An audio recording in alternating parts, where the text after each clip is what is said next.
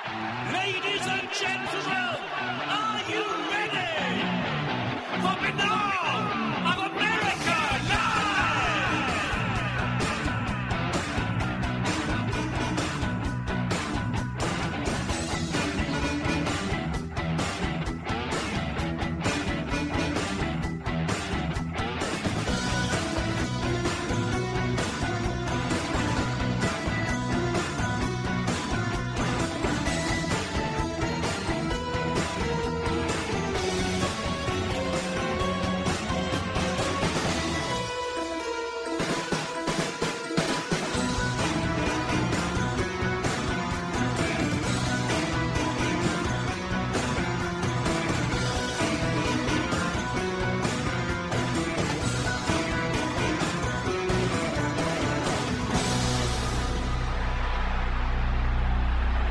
And now, ladies and gentlemen, Banal of America Audio with your host, Tim Banal.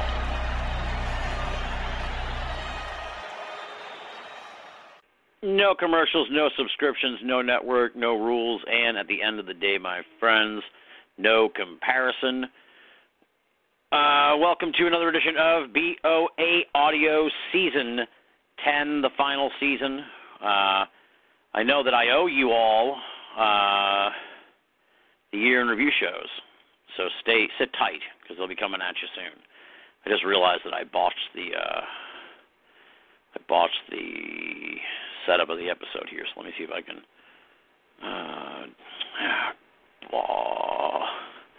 Hold on a moment, folks. Sorry, Tyler. This thing's like set for a 15-minute show, which is not correct. So let's see if we can edit this right now. There we go.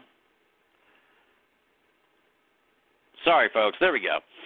All right. Yeah, I owe you all the year in review MP3s.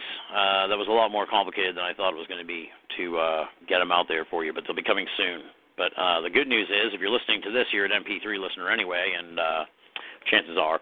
And therefore, you're going to get 3 shows, because now you're on your 3rd show that'll be rolling out to you this week. And our guest is my old buddy here, Dr. Tyler Kochjon. He's a professor of microbiology at the Arizona College of Osteopathic Medicine. And I hear a lot about sort of like academics taking a look at this UFO stuff, and in a way, he was doing this before it became cool recently. He's had a long-standing interest in UFOs. Just started talking about it in recent years with my buddies Jeremy Vaney, Jeff Ritzman on Paratopia, and the guys from Project Archivist. And he's been on here a few times, and I really always enjoyed our conversations. And he's one of those guests that I talk to off the air on occasion when I can, just to sort of workshop ideas and have some laughs and catch up on gossip in the world of ufology and the paranormal, and sort of just, get each other's thoughts on different stories that are happening out there. So I knew as we were wrapping up Season 10, and it's terrifying in a way, this is episode 30 of the season, so we're really like over the cliff now. We're like in the final episodes of the year, or of the season, and of the series, so it's exciting. I knew I had to get him on here. I knew all along, I've been teasing him on Twitter all fall and summer, that he was due to show up. So now here, finally, to start 2018 with some fresh conversations about different topics, Dr. Tyler Kochjon is back on Banal of America. Thank you, my friend, for coming back on the show. Well, I'm really happy to be here, although I'm kind of sad that you're winding me all down. Yeah, it is. I get kind of sad sometimes, but, I think I'll be off to do something else, something exciting. I'm sure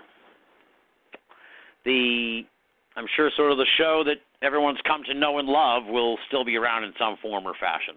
You know what I mean? Okay. So I don't think, I may take, that said, I always like it, that said, I may take some time to, chill out and come up with some other stuff, Because I've always wanted to do more writing, and to do a show, you don't have as much time to do writing. Tyler? Yeah. Oh. Yeah. I'm with you. I thought you were going to keep going. No. That's what they all say, but oh, man. But it's good to have you back. I always enjoy our conversations because they're super laid back, and I don't know too many, like, bona fide scientists, so despite what many ufologists might claim to be. You know, well, I mean, obviously, that wasn't a I feel like now I should cover for, like, Stan. Now, Stan is a nuclear physicist. I mean, you know, a ufologist is not a ufologist. It's not like a real scientist. So Tyler's like one of those real-timey scientists. Yeah, okay, fine. In a way, I do my little part. But careful on the ufology thing. You'll end up getting hate mail. Oh, geez. No. I can't imagine. I can't imagine who's still listening that would be inspired to send hate mail. Vaney.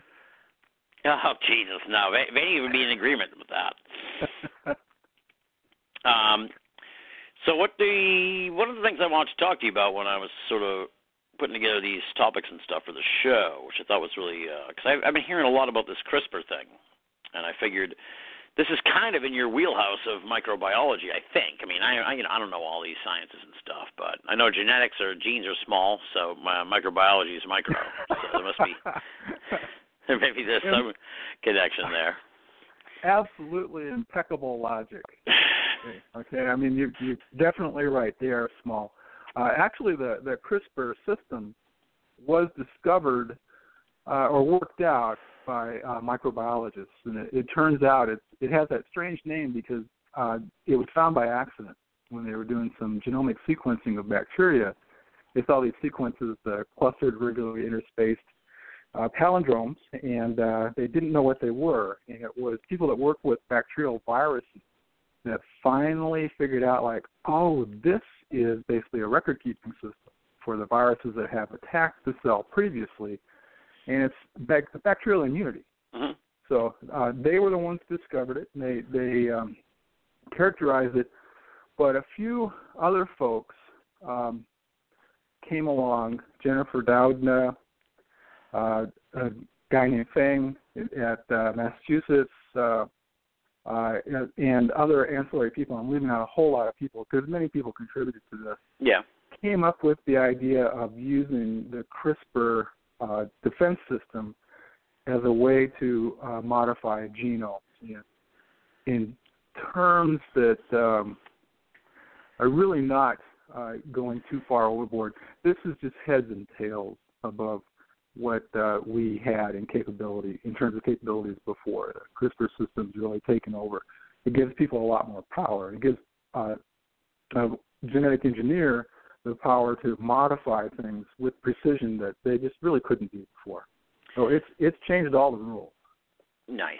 Good. I'm excited. Not good necessarily, but I'm excited because I've said I've heard a lot about this, but I have a million questions, which is, again, why I'm really psyched that Tyler is my friend, because he can answer all these questions about this thing that I've heard so much about but don't know really anything about it. So I guess how does it work, though? You know what I'm saying? Like, how can they apply this? Is it something they can, like, use on, like, you and me, or do they have to use it, like, before something's born? Either way, right now, to modify the germline, so to take a really fertilized ovum, or maybe just a few cell stages, a few celled staged embryo, pretty much discouraged because it's not clear how controllable the system is and will there be untargeted mutations. There are claims both ways. People have said, oh, no, this is really accurate and highly controllable. And other data suggests it might be inducing mutations that we really don't desire. Yeah. But it's what you could do for us, in principle, would be, let's say you had white cells that were useful against a certain cancer. You could modify them externally. You could collect these things from a peripheral blood sample and modify them in a test tube and then reperfuse and have these activated cells. That's called CART, the protocol. And so you can take a look at some of these things. It's coming really fast, Tim. This is the scary part. Things that you're kind of hearing about now. There are some plans for clinical trials on a limited basis, but it's moving so fast I can't believe it. And I think honestly, a large portion of the scientific community feels the same way. The developments come so fast and furious that you can't keep pace. And so we have different forms that have gone out. You find one in the bacterium, Staphylococcus pneumonia, for example. You can find others from other species, and they do slightly different things. And so we have all these new capabilities just emerging. They're engineering it to make it easier to use. You can buy kits if you want to do this at home. There's actually some demo kits for, garage microbiologists, if you want to think of it that way. In terms of the lab, it's gone from nothing to everybody uses it because it's so useful. So it's just taken over. Yeah. Unbelievable. Nobel Prizes on the way. Really? Several. I think so. Now, the big question will be... Isn't there some controversy about, who owns it and stuff? Oh, my God, is there? Yes. Tell me about this. Well, let me tell you, there's gold in them there, Hill. It sounds like it if it's, become some kind of... I'm so confused how it works, though. It's just like a... That's word. Oh, weird. Does this happen now? Okay, now we're back. All right, weird. Fine. Did you go over that again? So is it? I'm just sort of still confused. I sound like a complete moron, but it's I'm still kind of confused. So it's it's like a substance in a sense that they can get in and tinker with, and then they put it into something, and that changes the blueprint of it essentially. More or less, it's an enzyme that will bind to targeted spots on the DNA and cut it very precisely. If you do that, depending on the growth situation for the cell, that can be repaired. Usually they make small deletions, so that's one way to knock out a gene, which actually is more useful than you might think. You can contrive the situation so that it will change. You can modify the target gene. So in principle, something like sickle cell anemia, which basically is a very simple point mutation, could be basically changed. If you could get a virus to deliver this to the erythroid progenitor cells, for example, you could in principle cure this. So it's really amazingly powerful. Now, it can't do everything. Yeah. We're at that phase, but if you think about its potential in terms of monetary potential, it's hard to put a number on it because we don't have a grasp exactly on what all it can do. Right. Unfolding, but the battles between basically, I think it's MIT and California, the Dr. Dowdness School, Berkeley. Yeah. So the University of California system, I think, are the litigants, and they've been going at each other pretty hard in court. Over what? Over who owns the idea? Who has basically birthed the idea? Who has I guess you would call primacy rights to license and to regulate. So isn't that sad? Though, in a way that it's they can come up with this. I guess that's the whole industry in a way of academic, scientific pursuits nowadays. But it's isn't it kind of depressing where it's they figured out this thing that could be revolutionary, and the first thing is fighting over who gets to license it. It's just get it out there so people can, so more people can work with it, man. It's in one sense it is in fact out there. Yeah. So for the research purposes and just work in the lab or whatever, they're not really big problems about the licensing and selling, because that's not the big money thing. But what you've hit on is something very interesting. It's how science has changed in a generation. And one of the things that actually the Nobel Prize winner, Paul Berg, who did some seminal work with some of the first cloning exercises, almost 50 years ago. Yeah. He pointed this out in a paper he wrote in Nature 10 years ago. And one of the things that he foresaw as a change and a potential problem was the fact that so many scientists now have these ties to corporate industry, and he felt that was a major complicating factor. Pretty much everything that he has had concern about has come to pass, right, in the CRISPR field and elsewhere. And so one of the things that people have encouraged scientists to do is that if you have something that can be patented, they'd like that to be patented and then hopefully developed by somebody. Yeah. But the first step is to basically get that intellectual property under your belt, under your control. And it really does look like the rewards, the scientific rewards, undoubtedly going to be great. The monetary rewards could be phenomenal. Really? Yes. Yeah. Like what kind of? Give me some examples of like, because I think he did kind of say like it could be used, but like give me sort of like a concrete example of like what's being done with this thing. Well, in theory. Now remember, some of the things that we're talking about are undergoing tests. So we have clinical trials, for example. And one thing that had been talked about would be the idea of being able to surveil cells for the presence of quiescent HIV, human immunodeficiency virus sequences, and excising them. In other words, killing them in place. And one of the things that happens with HIV therapies is that there may be refugia, there may be cells that go quiescent. There certainly are long-lived immune cells that harbor these viruses for very long periods of time. And so if you could go in and hold the virus in check with some of the therapies which do prevail in the body for quite a while, and then eliminate the viruses that are hiding out, this would be pretty phenomenal. Now, so there's the theory. What's happened is when people have tried to basically destroy, to kill the quiet HIV, we found out that the virus itself is a frequent mutator. Some of these RNA viruses are not very careful when they replicate. An RNA or the HIV virus tends to mutate pretty fast. That's why it defeats therapies so readily. Yeah. And so when they've gone in and said, okay, here's our target sequence. This is what we program our CRISPR to attack. And they get them all. But they can't get the mutants because they're just different enough that the CRISPR doesn't recognize it. Right. And so you're sitting there with a guy that's basically not susceptible. And so it pops back out.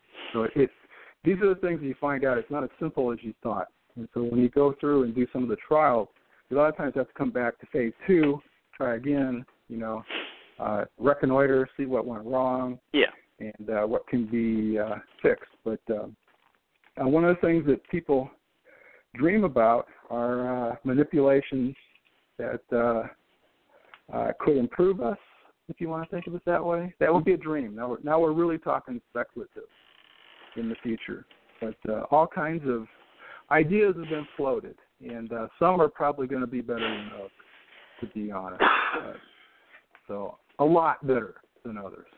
Is this the kind of thing, like what kind of improvements, like enhanced eyesight or something like that? Well, if you have some kind of defect, let's say sickle cell anemia, we could definitely get rid of those. But the things that are very intriguing are the idea of tweaking situations like intelligence in principle, which we know has multiple genetic bases undefined at this point. Yeah. And that right there should tell you, that's difficult because we don't quite know what we're even talking about. But one of the things that's interesting is a lot of folks have said, the scientific community has said, modifying the human germline, that's a red line. We don't want to get into that because we don't know enough to do this properly. We don't know what will happen. We have to follow these kids forever. And others have come forward and said, well, no, we never said, it's nothing. We said we could do something. So we're kind of arguing about how far we're going to go. Right. And so it's the classic in for a dime, in for a dollar.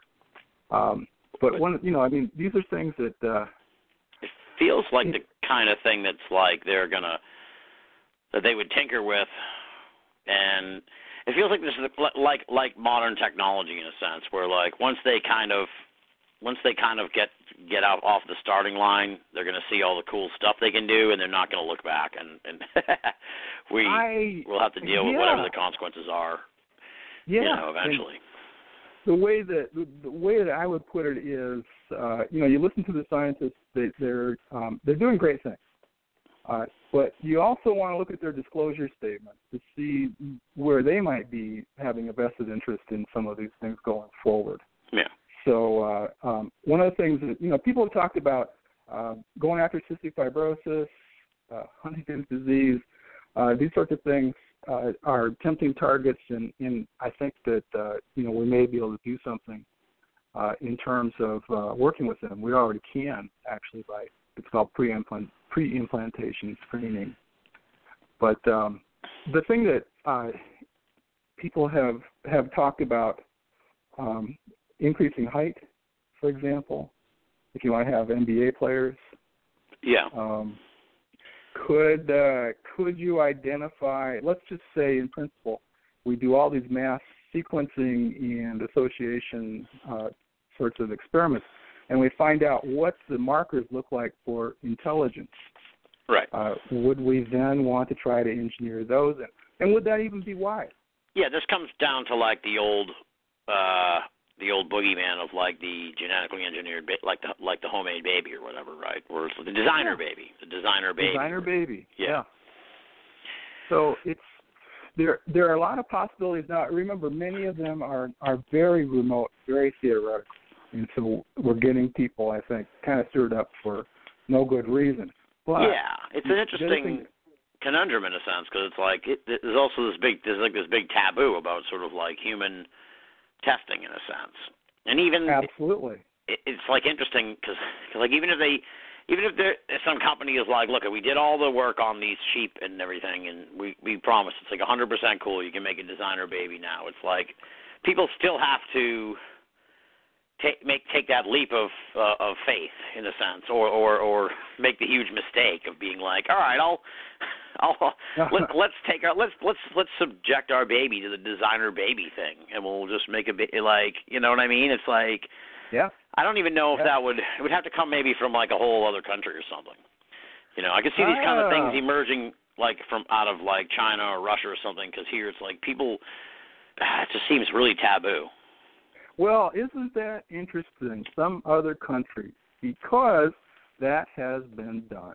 And so we had a case where people were interested in the so-called three-parent babies, and there is a mitochondrial defect. Oh, yeah, the three-parent baby, yeah.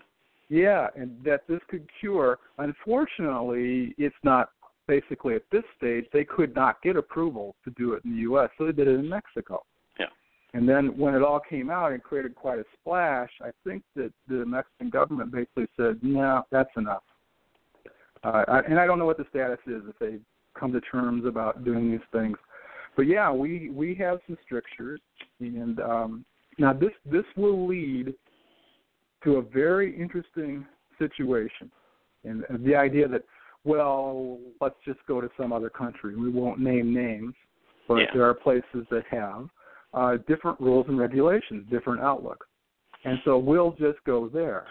And the argument will be, well, see, if we don't let these experiments and this work go forward here, it will just migrate someplace else. Therefore, we must do this to stay abreast, to keep our scientific advantage or whatever. We'll have this come back at us. Yeah, and at a more altruistic level, like sort of in the interest of like making sure that it's done in a safe and, with some oversight or whatever. You know what I mean? Well, that's an important consideration. And so I think, that is part of the rationale. So you hit on something very important. You may have heard this argument before, and it's the kind of thing that is used in the defense industry to push us forward to do things that maybe a lot of people don't like to do, but fear, okay, in this case it would be fear of being bypassed, of being technologically backward. And also, I mean, let's not kid ourselves. If there was a cure for latent HIV that was basically threatening to come back and kill you, you might want to go ahead and pay the money and travel and be, treated. Oh yeah, for sure. Yeah. So we don't. We're on the knife's edge. We don't want to hold back progress, but we don't want to go crazy. We don't want to make errors. Yeah, it seems based. I'm getting older. It's like we laugh on the show that all these mysteries and stuff. They haven't solved like any of these mysteries that we talk about on the show for all these years. But like at the same time too, maybe I'll sort of like have you answer for science in a sense, but it's like science isn't doing much better when it comes to their great mysteries in a way, where it's like they haven't they haven't cured cancer or I mean, it sounds like they're doing like pretty good work with HIV, where it's not a death sentence anymore, but it's like there's still like a million diseases, and science like as far as I can tell, they're not like curing. They're not doing much better than the ufologists are doing with the UFOs. It's in many ways. You picked a good example, the war on cancer, which Nixon announced in I think 1971 or 1972.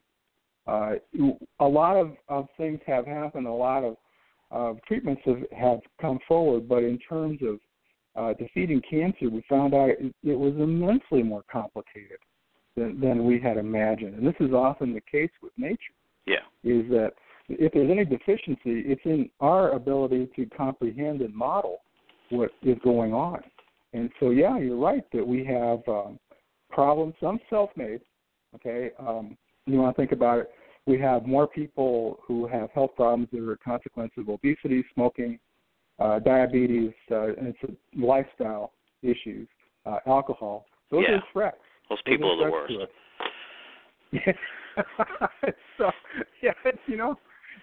if you gain about 50 pounds, then you can have the trifecta. So, keep working at it. What people don't know is I keep bugging you to quit smoking. You're not the only one. I get it all the time. So. Yeah. But anyway, we have all these things in the environment. What happened with the war on cancer was really kind of interesting. That biochemically we recognized that the pathways and things back in the 70s were just really Byzantine and complicated. We didn't have good tools to get at them. Yeah. This is before the recombinant DNA revolution that Paul Berg and others brought forward. And so they kind of gave up and they said, okay, let's clean up the environment. Let's get red dye number 2 out of foods, and let's get stuff out of our drinking water. I see. Yeah, let's try and change. Yeah, let's cut it off at the source. So some progress has been made, but again, you're right. In terms of, if we started half a century ago, you think we'd have it by now? In no way. Right. Exactly. Yeah. So anytime anyone's like, it's taken them this long so they can't solve the UFO thing. It's like they can't find a cure for cancer either, man. There you go. There you go. Or bombshell. Maybe there's a connection, folks. Well, there is a connection. The world is complicated. Yeah. And, it doesn't work the way that we think it should. And a lot of times we have really, really great models, and they look so good. And they kind of work for a while, but they don't carry us through to the final, or as far as we would like them to. Yeah. And so we're, I joke with you guys and Rojan and Lobo and then the Ozone Nightmare guys about we cure Alzheimer's about once a month. Somebody comes forward.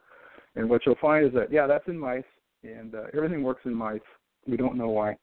We get into the clinic, and it just doesn't really get us very far. Yeah. Pfizer announced that they were kind of pulling out of Alzheimer's research. I think what that reflects is the fact of frustration. Yeah. A lot of money's been spent, and there's not a lot of products to show for it. Now, this is probably like, I'm sure, well, I guess it is kind of controversial, but it doesn't really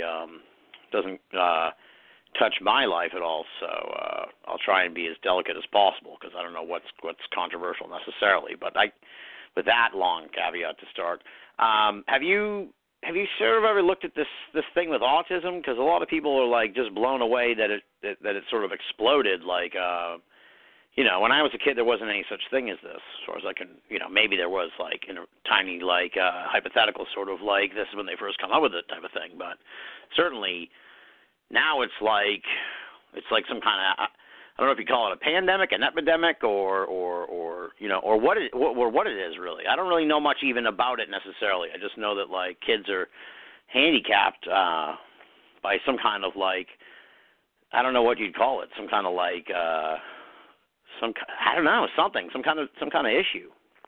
Yeah, their brains don't work in the way that sort of like the average person does.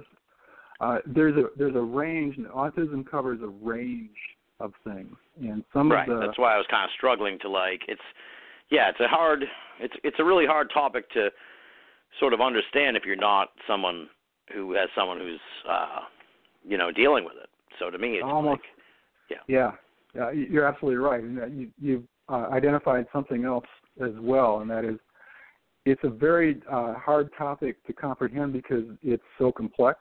Right, and right.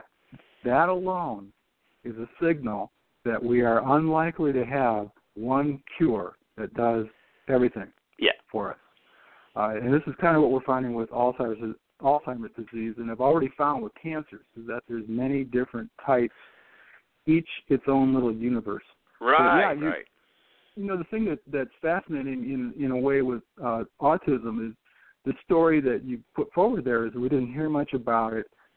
We handle people differently today than we did back when I was a kid. Right, We're more right. inclined to mainstream kids into the regular education system, so they're seeing a lot more. But there's no question, something's wrong. Something's wrong. We are seeing an increase, and the question then becomes, what the heck is prompting this? And so we have the theories about vaccination, and those are actually, like the MMR vaccine, on the surface, when you first start to think about it, that's a good correlation. That's a very intriguing correlation, that you give the kid the vaccine and all of a sudden you start to have these problems, and so you start to worry about cause and effect. Not being able to nail that down, you know, in a way that scientists would be happy with. But, you know, it still begs the question, is it our lifestyle? Is it what we're eating? Well, the thing with everyone freaks out about is the vaccines. That's kind of why I also alluded to, like, controversy. I don't personally believe that there's any connection to vaccines with autism, but a lot of people do. Which is crazy in a way. I guess maybe it's not crazy. I mean, I don't, you know. It's not. I would not call it crazy. I would call it a correlation, an observation that we've not been able to pin down. But it's one of the first things that people were able to correlate. And so they all kind of grabbed that. But today, if we were talking about it, a lot of things we see with autism are GI tract changes. Somebody noticed that putting this sugar, Trailose, into the diet has set the stage for basically pseudomembranous colitis, or the disease caused by Clostridium difficile, because some of the really bad strains of that bug like that in the gut. They grow better, apparently. Now, this is still a hypothesis. Yeah. And so if we'd found Trailose, 25 years ago as the first thing, that's what we would have glommed onto. And heck, maybe it would have made us healthier to get it out of our diet. But we do so many things. We've changed so many things. We eat so many things that we didn't eat, decades ago. And so, it's a 500-channel world. It really is, and that 500 channels in this case is going into your body. Yeah. Directly. So then, we got, this is something called grass, generally regarded as safe. And so, you can eat this, but what happens if you combine it with something else that we don't understand yet? Yeah. And then a bug transforms it, kind of like the ayahuasca story. Starts out benign, but it gets transformed. And whoa, miracle. I'm hallucinating. But, there's all these things that we change and modify, and we see the end result, but it's harder than heck to tease out what's really causing this, to get the signal out of all the noise. So, these are frustrating. Kids are really having problems with this, and we just It's pretty serious. That's why I was kind of delicate, mincing my words as I talked about. It's very serious, you know. Yes. And it's very like, it's just very perplexing because it's like there's a silence to it. You know what I mean? With a lot of the kids that are afflicted with it, it's like they don't talk or anything. That's one of the big things. It's like it's just unsettling. Well, you know, and we're talking about, again, that not everybody's the same. Right. There's all kinds of different. I'm thinking about sort of the stereotypical one you see on TV. Yeah, and the frustrating part is that right now there's always a tentative aspect of science, and by that I mean I can come forward and say at the moment we don't have any evidence that conclusively links MMR vaccination to sudden onset of autism in a way that would satisfy the statisticians, for example. But maybe next week, you know, you do have to look at these things, and you do have to be willing to come back and critique the work. And you know, with new techniques, if something new comes up, you know, maybe we'll figure it out. The problem, though, what the maddening part of this is the correlations. And so if you look hard enough, you're going to find correlations. And unfortunately, a correlation is not necessarily the same thing as a cause. And so you can end up chasing blind alleys and just being really frustrated. And that's kind of where we are. We would so desperately like to get this nailed down. But it's something else, I'll tell you. Yeah, no, it's frightening. It's frightening. It really is. It's a frightening disease in a lot of ways. Is it a disease or condition? I always get these sort of things confused. You're breaking up again, Tim. Only got. There we go. Is that better? Yes. All right. It's a condition, right? It was a disease. You're the scientist. How is that a condition? I guess, right? I guess we don't think of it in the sense of a communicable disease at all. Right. So I guess that would be a way to describe it. Yeah.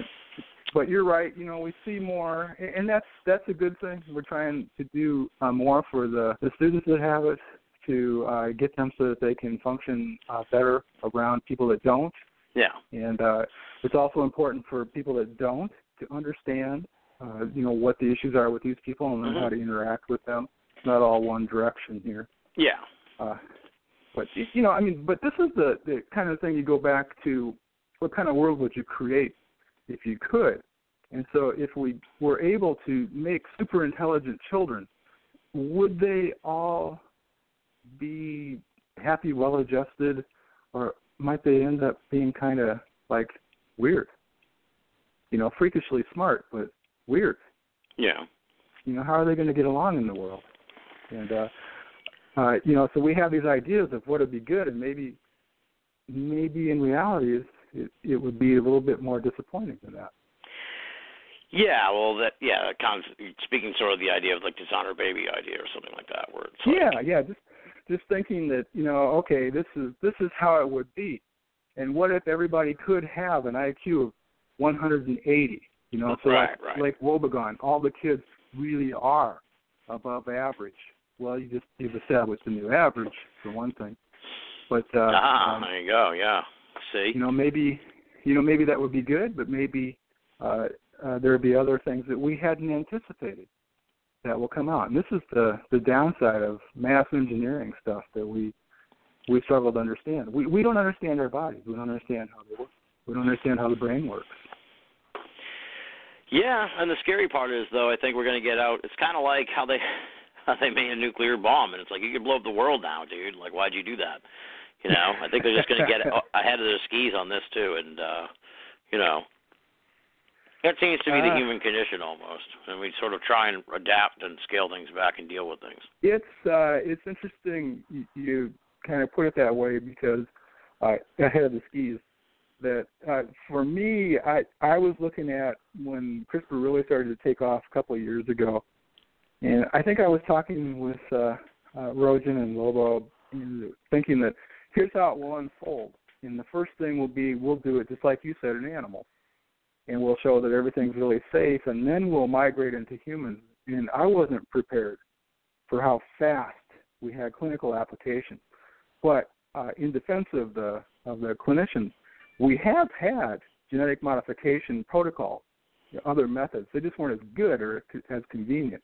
And so those have kind of been grinding through for a while. So it's not really totally new virgin territory, but capabilities really are. Yeah. So but yeah, just that we are way ahead.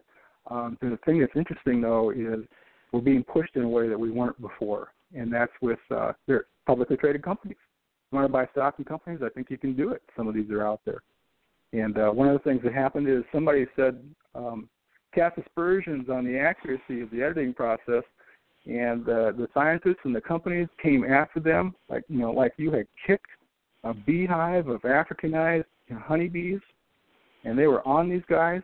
And one of the things that came out is it said something bad, and our stocks dropped 2 points, and it's like $5 million down the drain or some ridiculous amount. Yeah. But now we have this corporate aspect that we never had before. So what is that going to do to us?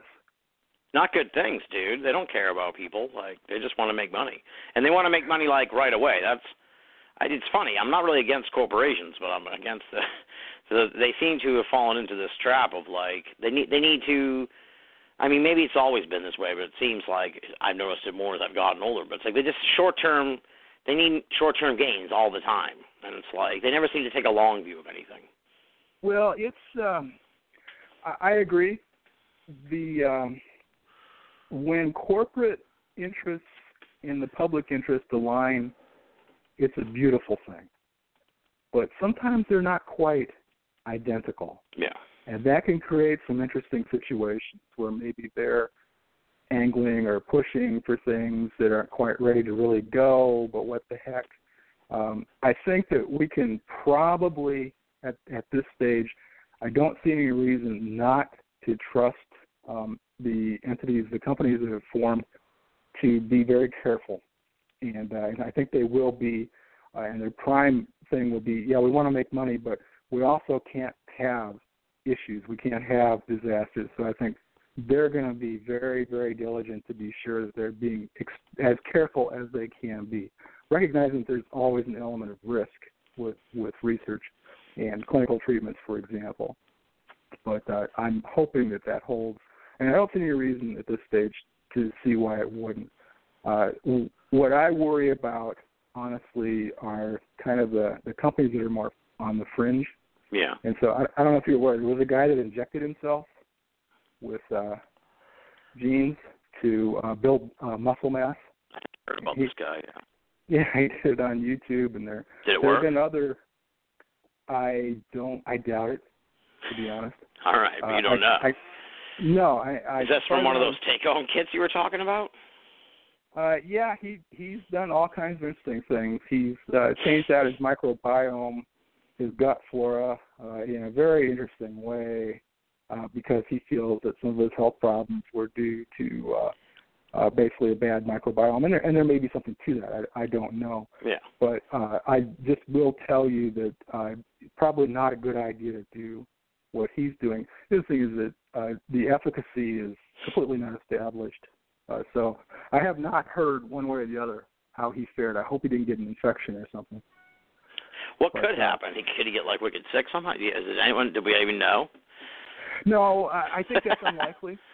In terms could he turn into like a giant muscle? Could he like puff out like the Michelin Man? Yeah, well, in theory, but I don't think we have to worry about that one either, because I don't believe these will go very far. Yeah. In the body, so he might get really ripped with like one little part of his abdomen looking really muscular. Yeah. And that'll be about it. But the thing that I would worry about is getting an infection from the injection.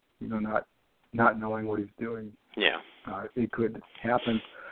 Other people have diseases. They have indicated that this person indicated that she has a condition that leads to premature aging, and so she took a treatment. Yeah. Unauthorized by the FDA. But I guess you can do what you want to yourself. So. Right. Well, that's the other part. Yeah. Is it going to be? Could they regulate it like that, or is it? Could it be if people can mess around with it on their own? Like, is it going to be like an herbal thing? This is a good point. And if you'd like to see, I've got lots of them. Don't worry. If you'd like to have an example of how things can get kind of complicated, have a look at stem cell therapies and how the FDA was hands-off, and now they're thinking they got to be more hands-on. So stem cells is another sort of area that had shown great promise, but needs a lot of research. And there's you never hear about that anymore. That was supposed to be the CRISPR before CRISPR, it seems. Or that was going to be really like the big thing. And it does indeed have some uses. I know one of our friends got multiple myeloma, and which is basically, I think, still considered a death sentence. But he had the cells from his body collected, and I thought they said stem cells. But what you do is you get, I think in the simplest sort of situation is you just collect basically the marrow that will produce the blood cells, take that out of the body and hold it, and then you give this person a dose that's lethal, and then reperfuse them. And what I think he said was he got his own stem cells back, and it was a miracle. He was failing. He was really not doing very well, and he's still alive. And he's traveled to Australia twice. Wow. Oh, yeah, over 2 years. So, some of these things, undoubtedly, the ability to manipulate cells, progenitor cells, stem cells, and others have been very important. The protocol is dangerous. I'm not going to kid you that there's a lot of ways to die doing this. Yeah. But there have been a lot of clinics that have sprung up. And at one time, they were not allowed here in the U.S., so people were going to Argentina and other places. We had other friends. And one treatment that she got, a friend of ours, was fat that they processed in some way and then re-injected. She insisted it helped her. She had pulmonary fibrosis. Yeah. And it did seem like she was better for about a year. And then they couldn't save her after that. But she had to go to Argentina because it couldn't be done here. And then later on, they've been more permissive. You have these operations spring up, and they have different standards, apparently. So I do not know how the FDA is going to solve this.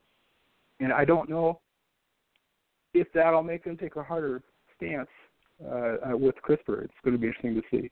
Yeah, it's interesting. Well, it's funny. I was joking kind of earlier about UFOs, how it's taken them so long they can't solve UFOs, and all the other mysteries on the show, too.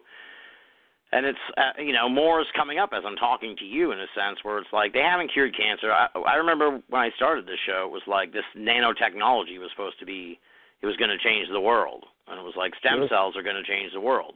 And it's like now CRISPR is going to change the world. And it's been like 15 years since I got into this stuff. And it's like the world's changed, but not thanks to those things and not in a good way. So it's interesting in a sense. That's kind of why I rage against NASA and scientists and stuff, because it's like, you stop promising me as fantastic things as the UFO people do and not delivering here. When are you going to change the world with this shit? Yeah, but dude, if I don't make fantastical problems, you won't give me any more money. That's true. I guess fantastical projections, I should say, not problems. Yeah, like promises. But, this nanotechnology. It's like, I'm sure they're using it in some places and shit, but it's like, this isn't, my candy bar wrapper's not engineered with nanotechnology or anything. No, but isn't it in microbeads for detergents or for skin scrubbers and everything? Isn't that in the environment and it's all going to kill us? Yeah, isn't that nanotechnology too? Yeah, isn't it? I don't know, broadly defined maybe. But, yeah, you're right. There's hope and then there's hype. And we often pretty freely accuse certain people of being charlatans and hucksters or whatnot, but there's a strong element of this in mainstream science as well. And so getting publicity and being enthused about your project, and then, the implications are, they're important, but it's hard to put a timeline on it, as you can see. And so sometimes we let our enthusiasm get the better of us. Yeah. And then, that's how we turn the buck in science, grants and contracts. So the scientists are just as they're just as carnival-esque as the paranormalists. So when you get down to it, at the end of the day, I would hesitate to say they're close. They're like cousins in carnival cousins.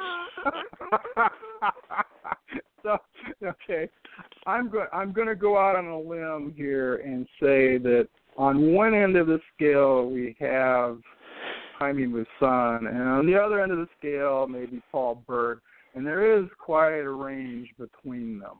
Exactly. So, yeah. But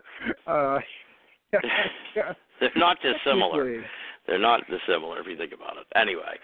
They have attributes in common. Okay. That's exactly. Yeah. Not much. No. Except they do have, they do all call themselves scientists, as I joked earlier. Now, I wanted to ask you about this. We'll move on from medicine momentarily, at least, because I joked with you setting up the interview. You have the rational mind of a scientist, but also the lizard brain of a paranormalist, as I joked with you. Thanks. Again, this is the connection. This is the perfect segue. So I was talking about how I got an Alexa on my year in review show with Greg Bishop that the MP3s will be posted on momentarily, and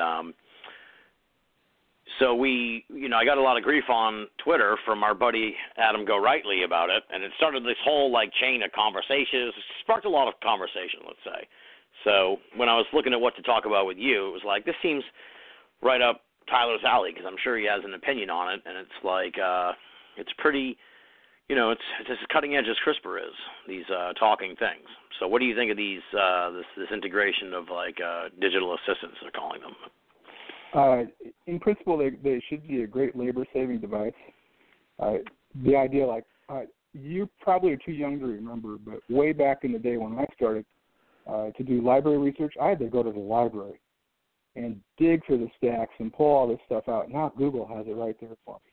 Yeah. And most of the articles just leap up. I mean, huge labor-saving. This could be just as mind-bending, because you could start in principle to ask these devices to search PubMed and find this for you and give you a link or display it in theory, someday.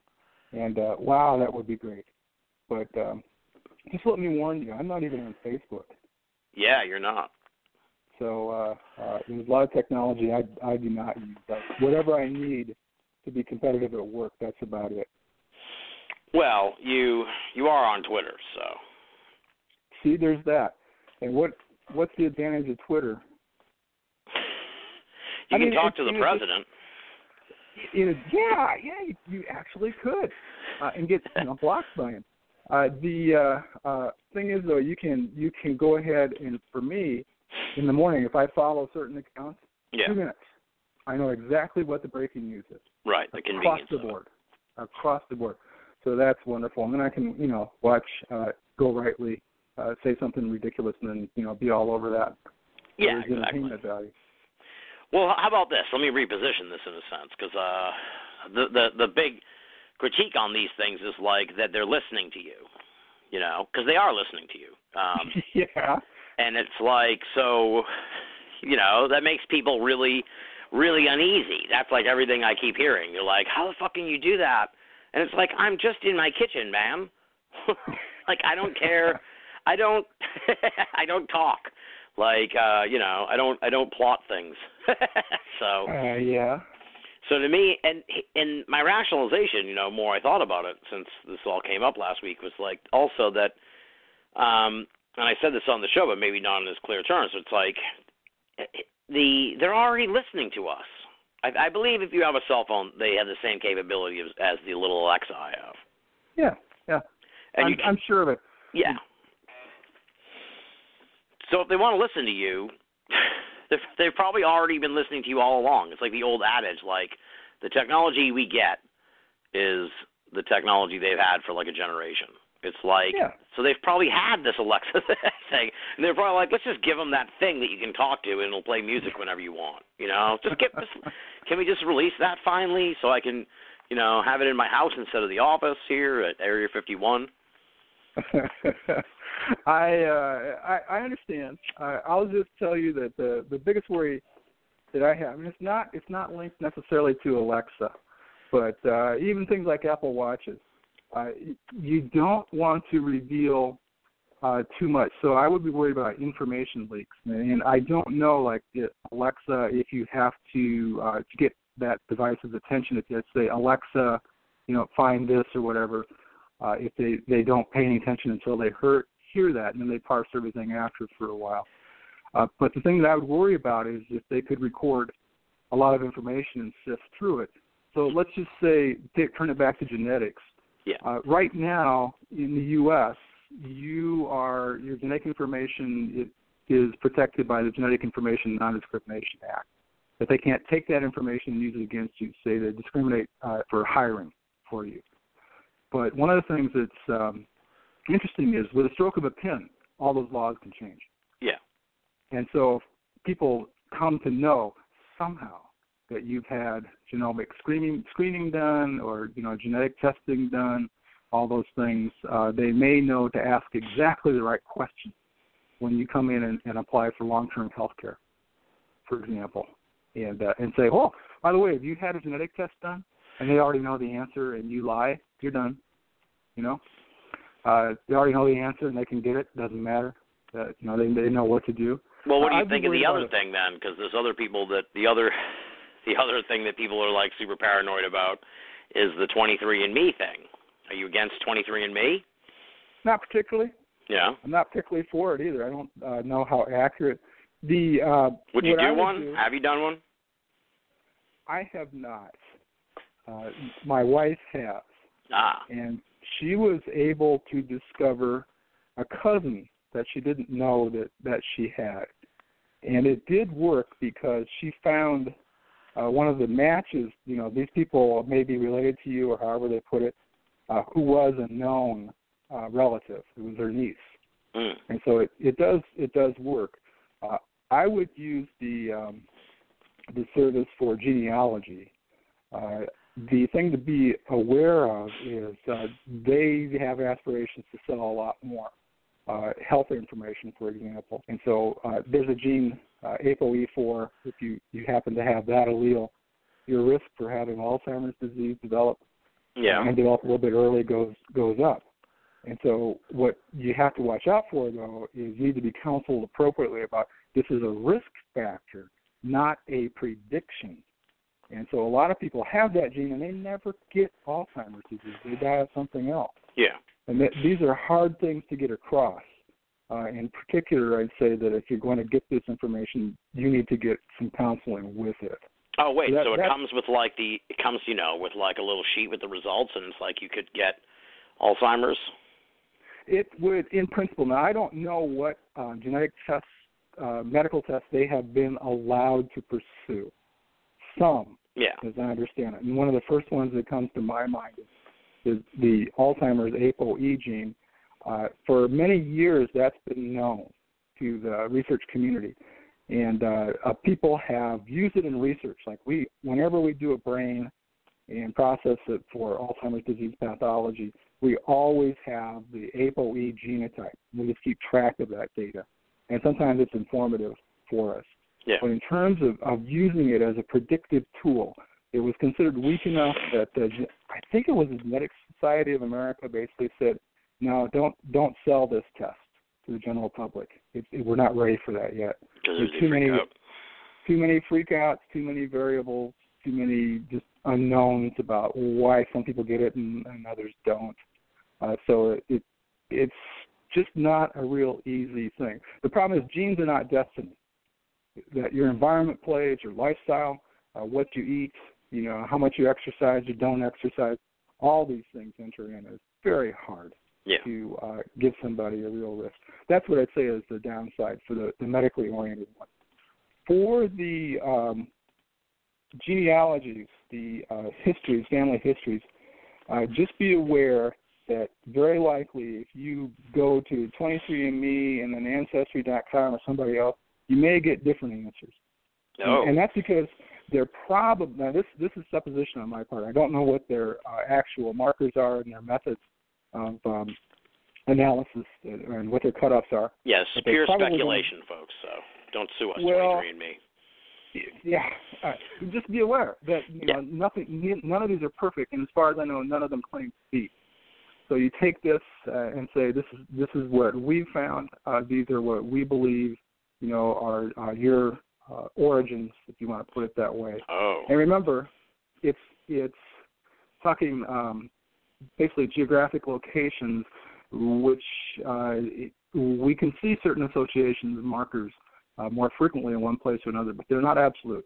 Right. And I imagine that that's what you're told in the product inserts as well. Yeah. But I think you'll find that they're not going to give you ironclad one answer across the board. I would be really shocked if they did. Yeah, you know what it is, though? It's like, to me, it's like akin to, it's like a scientific version of like past life regression or something. Have you seen the commercials? Much more scientific. Yes, I realize that, but it's like, like the commercials where it's like they traced it all the way back, and I'm George Washington's nephew. It's like it really is. If you look at it through that lens, that's like exactly what it is. It's like people, it's a scientific version of past life regression. Well, there's maybe you've seen this where people. This is just my own personal opinion. Mm-hmm. So again, please, nobody sue Tim or me. But I'll be retired, and if you're retired, they can't sue you. That's what I was told. That's what I was told. Oh, yeah. Okay. Great. Sounds like quality legal advice. The commercials that I've seen have been a little on the horrific side, and so Jesus, what commercials have you seen? Well, see, here's the deal that somebody gets their ancestry and they thought, just to pick one, they all these years were Irish. Right. In actual fact, the profile says that I am my ancestors came from Spain, and so they abandon all of their Irish habits, accoutrement, all that stuff, and they begin to act as if they were from Spain or dress as if they were from Spain, and that. Yeah, but only in the commercial. But it's kind of really the wrong way to look at how genetics works, unless you believe that being Irish is a genetic condition. Okay, and I don't think that we do that. A lot of the human behaviors are different from what our genes necessarily tell us. Culture plays in there. So it's not a very enlightened way, in my opinion, to market these things. But certainly that's how people will take it, and that's what they're interested in. So got to sell them, Yeah, interesting. I just came up with a genius idea since. Yeah, since we're, I'll occasionally do some kind of shows in the future. I'm sure of that. So next time we chat, we'll build it. I'll take the risk, folks. I'll take the leap of faith. I'll pee in the box or whatever the thing is, and I'll. Have you seen that commercial? That's like it's for a gut test, but it's like you poop in a box and you mail it. I mean, we talked about this on the show, the fecal aspect of science. But there's actually like some kind of thing. I'm sure you know about this thing, right? That you yeah. That's why I made that joke. So I'll do the 23andMe, and then we'll do like a Maury Povich reveal special with you. We'll call it Banal Origins. Oh God. Yeah, and we'll open the envelope and we'll find out where my ancestry is. What do you think it is now? If you had to tell somebody. I'm under the impression that it's like English and Canadian and a little French. Okay. So. Okay. Yeah. So then, if we find out. And Irish. Yeah. Well, this is the thing: is that the diaspora of some of these groups is amazing. So the Irish had traveled across the planet, out of need to survive, actually. So they're well represented elsewhere, but. Yeah, so what you'll have to do is if we find something contrary, then you must agree to adopt that lifestyle. What do you mean the lifestyle, though? What does that mean? So let's just say that we find out that you actually were sprung from Basque sheep herders, then you must. Yeah, like a Mongolian. Go back. That would be awesome. So you have to live in a yurt or whatever. You must revert. Okay? See, we should have saved this. I should have come up with this idea like a month ago, and then saved our interview for during the Olympics. We could have done a show on the night of the opening ceremonies of the Olympics. Well, yeah, and we could have gotten the holiday special pricing too. Oh, that's true. That's true. So I guess we could always, ask for money on one of the services that allow us to collect money. I know a guy with an email list. Yeah, but he won't give us any money. No. He only wants money. So you're not worried about the Alexa spying on people, and you think the 23andMe has some. So yeah, I kind of agree with you in a sense. I mean, that's why I'm leaning in on this, on the Alexa, and I would do the 23andMe, because to me it's like, this is just the direction of the world, guys. Lean in. I held out on getting a cell phone forever, and I feel like a moron because, like, I haven't been, taken to a black site by the CIA because I have a paranormal podcast. It's like people need a little perspective. They're really not upending the paradigm. Well, I think that's a safe bet. Yeah. But yeah, I mean, one of the things that I would really worry about, personal privacy and medical information getting out. But, your Apple Watch can tell on you. If you look at some of the apps that they're talking about, and these can be very important. Here's the double-edged sword. That you could monitor activities of somebody with, say, Parkinson's disease or Alzheimer's, and see how many steps they take per day. The Apple Watch reports that. And then the doctor remotely, or the physician assistant or whomever is watching, social worker, could see like, oh, my God, this person's not moving around, and get in touch and say, is everything okay? Oh, well, I had a fall. Yeah. So, right away, that's important. But the other thing is that somebody interested in marketing could get that information. As I understand it, there are very few constraints on what can happen from health app information like those devices, that we just don't have many rules and regulations. Yeah. Look, Todd, I know you're a big conspiracy theorist, okay? And you believe everything, man. It's not You're true. so naive, man. There are no aliens in Roswell, and contact lenses aren't made out of amoebas. They are They too, are, dude. dude. Hey, did you see that? What? Chupacabra. He just ran down the aisle, Todd. You better find him. You're listening to Banal of America Audio. My favorite correspondent who sends me the best information, Jeb Card, he listens to some of these radio shows, and he listened to Banal of America. Is that how you pronounce it? Tim Banal? I never listened to it, but no idea. Here's the thing. I'm going to just I'm turning into like a New World Order shill live on the air, but it's like I hear your concerns about like, oh, it's going to get, because he said, this has come up Goldham's now, like, oh, it's going to get into the hands of companies and stuff. It's like, so if I, like, say I like apple pies, and then the Alexa, like, makes a pop-up on my Facebook that is for an apple pie company, it's like, so what? To me, that's like, I get why people might be freaked out by it, but it's like, hey, I was talking about apple pie. It's good. Now I know where I can get some apple pie. I have no complaints about that kind of thing. I think you're absolutely right for the most part. It's a benefit. It's a net benefit for us as consumers. But I will caution you that sometimes these sorts of data points can be used in interesting ways. If you think about it, you know what insurance actuaries do? Yeah, they like, it's hard to explain. I kind of know. I'm sure you can. Yeah, but yeah. If you're going to buy a life insurance policy, they look at your age, your habits, if they know about your parents or whatever. And basically, they're going to write a policy that's based on some sort of quantitation of the risk that you have of dying in a certain period of time. Right, risk assessment kind of thing. Yeah. Exactly. And over time, with enough people, the actuaries will win those bets. And these are bets enough to make a profit for the company.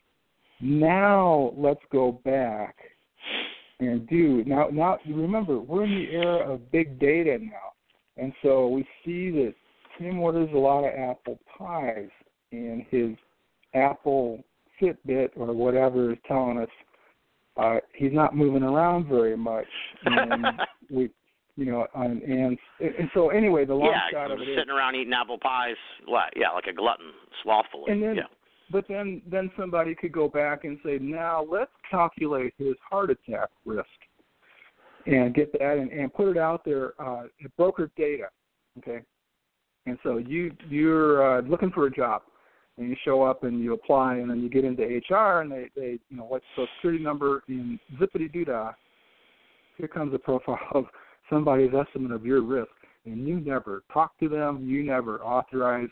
It's kind of like the credit companies. Who was it, Experian, that got hacked?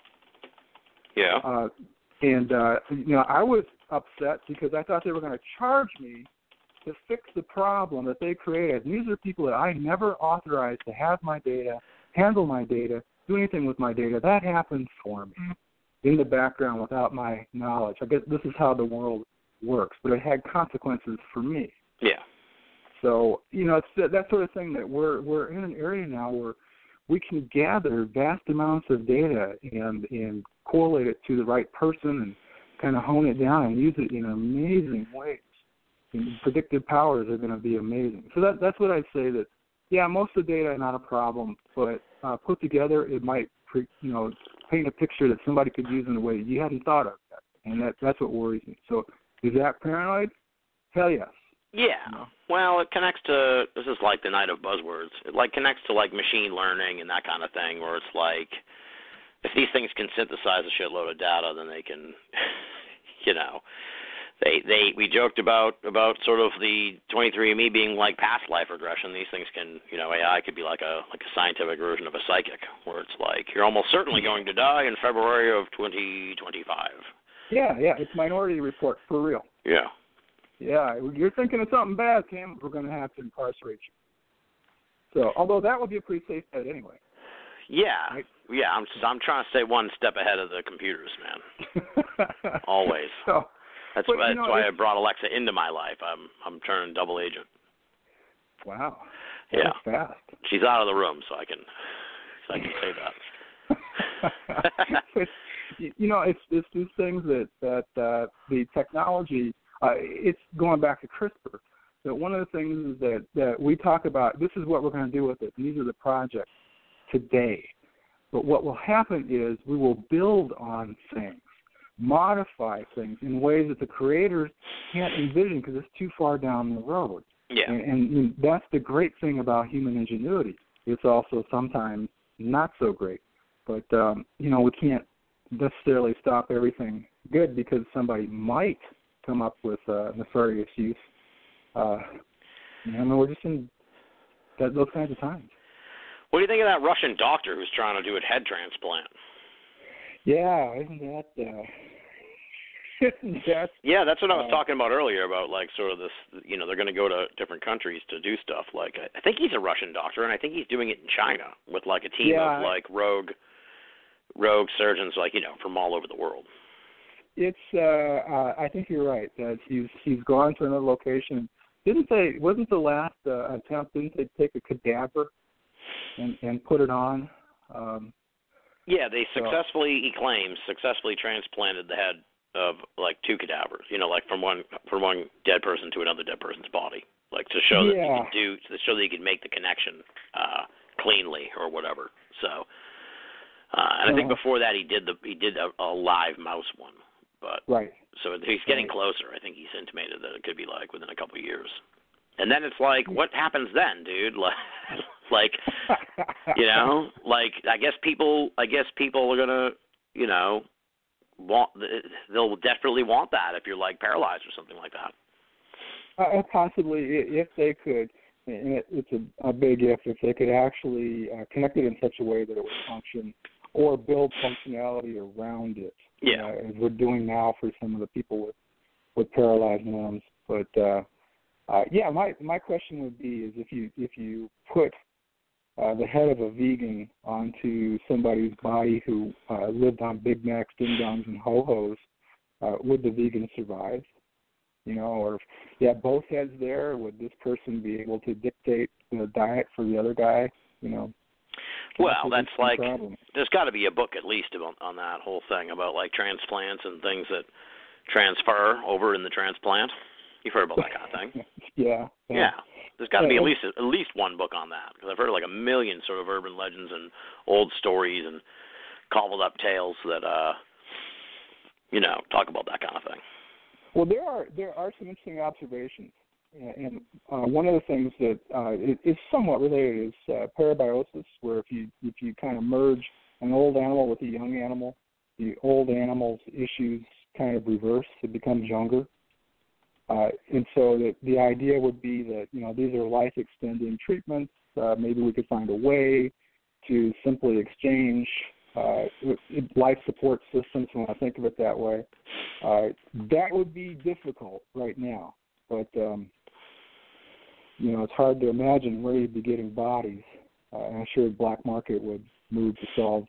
Again, yeah, see, this goes back to this is, in a way, a perfect sort of like theme for this episode being like at the end of this journey of shows, because it's like, again, I give you all this grief on Twitter jokingly about science and scientists and stuff, and it's like, there's another thing. When I was younger, it was like, they're going to grow livers and hearts in labs, and you're just going to be able to go down to the hospital and they'll put a new one in. And it's like, you can't, they don't do that, right? I can't, I haven't needed a liver yet, but I can't go to the hospital and just get one, correct?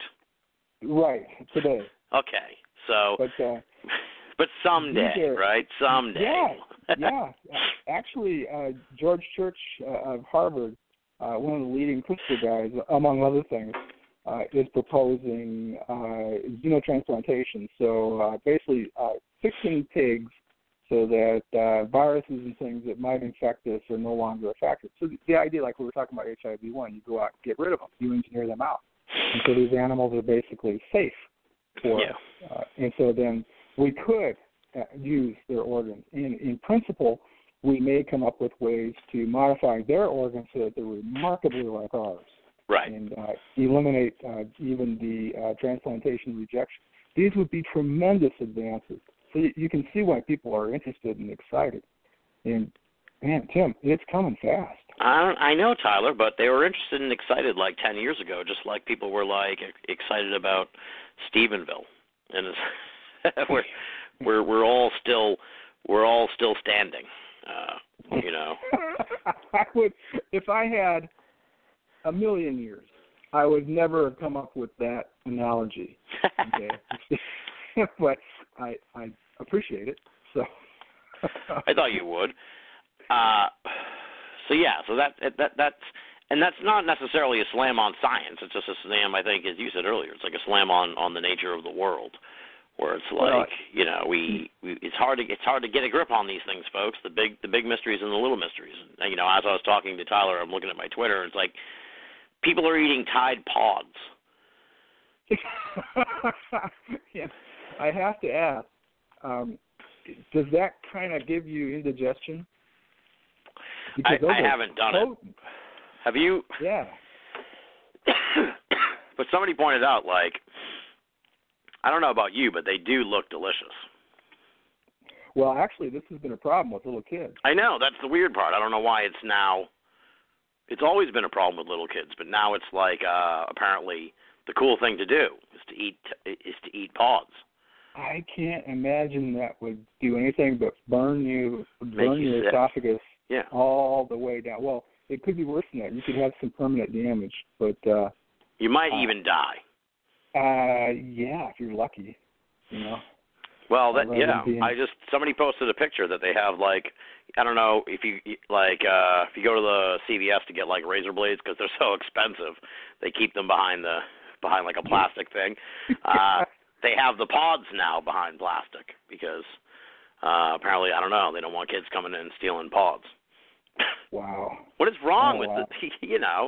We don't deserve nanotechnology and CRISPR and all this stuff, dude. We're eating pods. Well, it's that interesting. So, yes, mankind forges ahead. Yeah. Jesus. It's really, it's just funny, you know. I was, the thing is that you can, I hesitate to call it pander, but you can recognize the interests of the average person. And one of those things that we would like, I think many people would like to have, are very long and healthy lives, so that you could live 100 years and be very active, like when you were 20. That would be wonderful. And so we'll do a lot, and we'll pay a lot to have those things. And what I get concerned by is every now and then some shysters come up with ways to sell unproven stem cell therapies. And, I know I've complained a lot about some of the people in ufology, but there's plenty of other examples out there, and they're not always very savory. But we have some companies that are considered fringy, but do try to, they do deliver what they can promise. Or I don't know if you've heard of Alcor, and they're in Scottsdale. It sounds familiar. Yeah, they freeze people, and so the idea is cryogenics. Yes, and so they'll hold them in cold storage until such time that there's a cure for whatever killed them. Now, I don't know how they're going to bring them back, but they've been talking for quite a few years about these protocols, and certainly they have many takers. And these people are volunteering, and they know that they're going to expire, but they're buying a promise. And I guess there's nothing inherently wrong with that. And as far as I know, Alcor delivers what they say that they will deliver. That they've got you preserved as best they can, and then they'll do whatever they can in the future. But the other thing with parabiosis is people are buying plasma from young donors. Yeah. And there's a company in California that will perfuse you. They I think I've heard about this. Yeah. Doesn't like the super rich people from Silicon Valley do this kind of thing where they get young people's blood injected into them? So I'm told. Now, it's not really young people's blood, but plasma. Yeah, whatever. So but the tomato. Yeah, 8,000 a pop. And Jesus. Yeah, but the thing that's interesting is that plasma is really going to stay resident and active, whatever's in it. If antibodies indicate what the story is, 60 to 90 days. So you got to come back 3-4 times a year. Oh, of course. It's regular treatments. Level. Yeah. Now, will it work? Oh boy, I don't know. It's just creepy. But, who would? But, yeah. People will do it. They'll do anything to stay alive forever, you know? Yeah. I was going to ask, I'm sure I went down like a tangent in my mind as I was setting up this question. I should just unfold it as I talk to you. But it's I was going to say, if you really wanted to ensure that you'd be okay when they unfreeze you, you would go in, you would roll the dice and be like, all right, I'm 70, I'm doing okay, I don't have any major problems. I'm gonna put it on layaway here. I'm gonna go in and freeze now. I'm gonna go in and freeze now, so when they unfreeze me, I'll be perfectly fine. I won't have I won't have any of these terminal diseases that they may or may not ever cure, or you know what I'm saying. So I'm just gonna go in now. But then it's I thought about that, but then I'm people get frozen all the time by accident, and they don't thaw out. So I don't know. Now, this has been an awfully long time ago, and so maybe somebody can check me on this or knows amongst your listeners. But I thought I heard a company in California that many, many years ago did such a thing with people who were, I believe, terminally ill, but not really dead yet, and they gave them the chance to kind of put themselves to sleep. And I think, if I recall right, that this company ultimately failed, and they didn't buy the liquid nitrogen, and all the bodies thawed out. Somebody found out by accident. Yeah. This was a long time ago, so I'm not sure I'm remembering everything correctly. I'll try and Google that. That's crazy. If I remembered accurately, they were great concern about the idea of freezing someone before they have been declared dead. Now, Alcor does not do that. They wait for a formal declaration of death. They're ready at that time, and then they can begin their process. But they do not do anything until the person is declared legally dead. Yeah, and that's their way of working. Do these places ever explain the thaw-out process? Because, as I said, people die all the time by being frozen, and they don't ever. We don't clearly do not have the scientific means to revive a frozen person. So what's the justification or the explanation from these companies on how they plan, or is that what they're doing while we're all frozen? So they're working on figuring out how to unfreeze people. One of the things that they do is they prep the person for the freezing so that you don't get a lot of damage to the cells as the ice crystals form. They try to perfuse them with cryopreservatives and make sure that when the freezing comes that we don't damage the tissues. And you get a nice healthy freeze. Yes, that's part of their process. These things, in terms of their work and worth, we can freeze cells, individual cells, for decades, long periods of time. And I used to do this when I started out in graduate school. I had a virus that would only grow in kidney cells that had only been divided 4 or 5 times, and after that they lost the ability to propagate the virus. So we would get those, they came from spontaneously aborted babies, and we would freeze those down and could store them forever and then open them up as needed. And you just put them in the Petri dish, plop them into the medium, and it was as if nothing had happened to them. Yeah. They were right back in the tank. So in theory, you should be able to do that for the whole body. It's just a lot more difficult to perfuse a whole brain, for example, and do it right. So anyway, we're getting there. We're trying to unfreeze these people. Yeah. Yeah, but I think what they'll tell you is when people freeze to death by accident, they really weren't prepared. Clearly. Yeah, the damage pretty bad. Yeah. So, I don't mean to laugh at people who get frozen to death, but it's a small pool of people, and it's a very bizarre predicament. Yes, and it is a predicament. So. Yeah, for sure. It's that's one of those ways. It's one of those things. How would you like to die? It's I think freezing to death wouldn't be nearly as bad as some of the other ways. So. Yeah. It's slow though. Yeah. Hopefully, you kind of become unaware. I couldn't tell you.